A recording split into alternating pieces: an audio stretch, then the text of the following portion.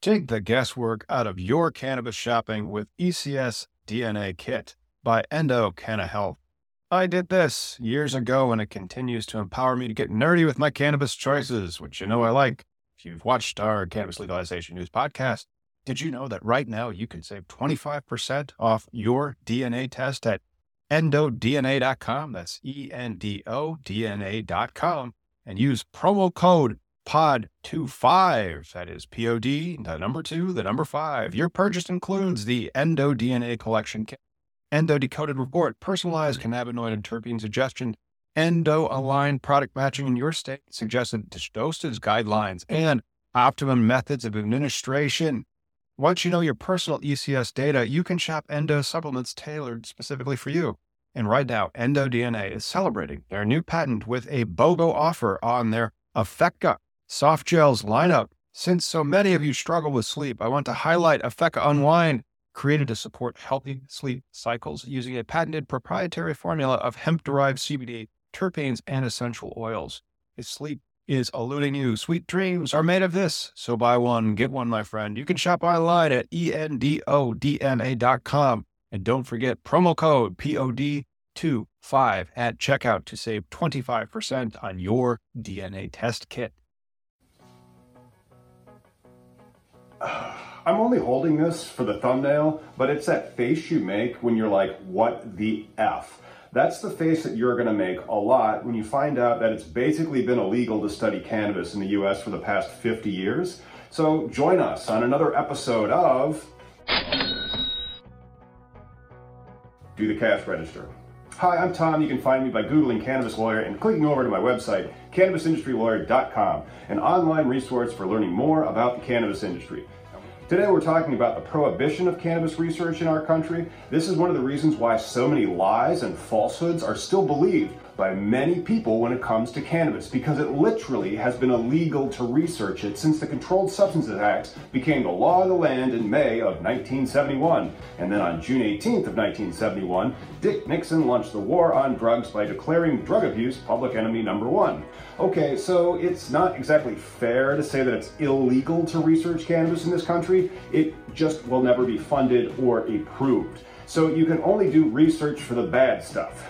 You couldn't study any of the benefits of marijuana because those studies never would have been approved by the rigorous federal approval process for studying marijuana. It is pretty ridiculous. Let's talk about all the various stuff that you would have to do in order to get approval from the federal government to do research. Well, it's not really fair to say it's illegal to research cannabis, but it is fair to say that it was not funded. And you could only really get funding for researching the bad stuff about cannabis, not the good stuff. You know, it's kind of strange that science is going to say, hey, you can't research the benefits, but you can only research the problems. For example, in 1978, a prominent brain researcher named Dr. Robert Heath of Tulane University said that monkeys smoking a joint a day had a microscopic but permanent changes to their brain anatomy. That is the kind of study the government would approve and allow. You had to study marijuana for its purported harms.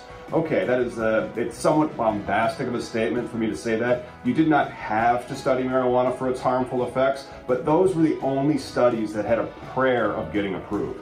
Let's go over all the barriers that you must pass before getting approval for doing cannabis research. We are going to speed through this, but the links for this is in the comments below, so you can geek out at your leisure after you smash them likes and hit the bell for notice of Cannabis Legalization News has a new video.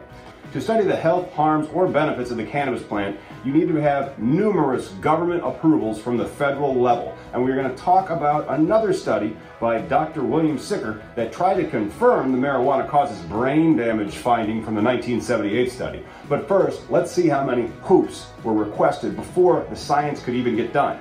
First, anyone that wants to research cannabis must submit an investigational new drug application to the FDA. Then, the researcher needs to get cannabis to study. So they call the National Institute for Drug Abuse and ask for a letter of authorization to obtain cannabis for a study. Then they must apply for a DEA registered site licensure before conducting studies involving cannabis or any of its derivatives. Then the researcher submits the application to the Center for Drug Evaluation and Research. The FDA claims to be committed to encouraging the development of cannabis-related drug products and resources, and encourages researchers to request a pre-investigational new drug application. If you are such a researcher trying to do science on the cannabis plant, drop us a message in the comments about it below. Because evidently the sixth step in this process is where you hit a brick wall if you haven't already hit a brick wall already. The FDA has 30 days to review your application, provided you made it this far, to ensure that your research subjects are not subjected to any unreasonable risks.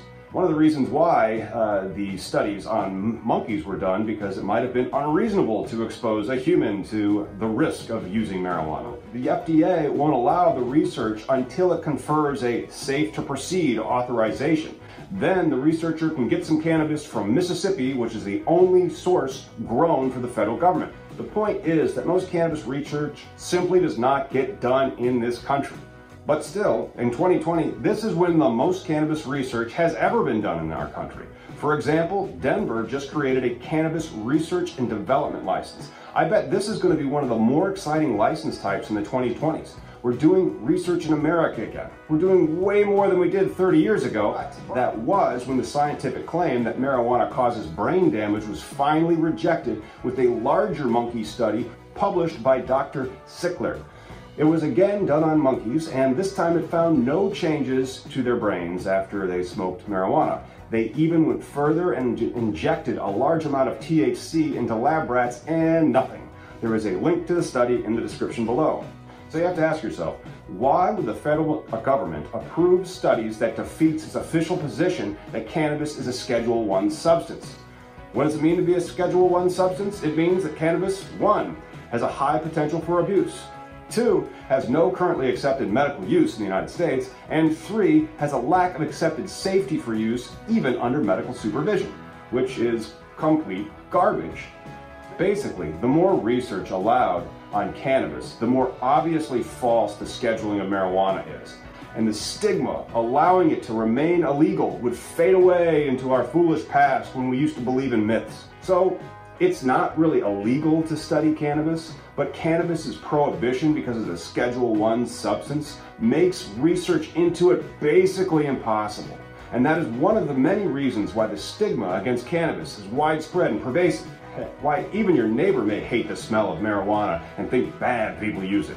People believe all sorts of fantasies. In fact, we raise our children with dreams of Santa Claus, the Tooth Fairy, the Easter Bunny, and anything that Disney makes. We want to believe lies. We want fairy tale weddings. We want to be able to smell something and point to the people smoking it and listening to the jazz music and the jam bands and tell them they're bad and wrong and evil. It's just plain nuts. And if you enjoy nuts, subscribe to this channel to learn more about how flipping crazy the cannabis laws on new episodes of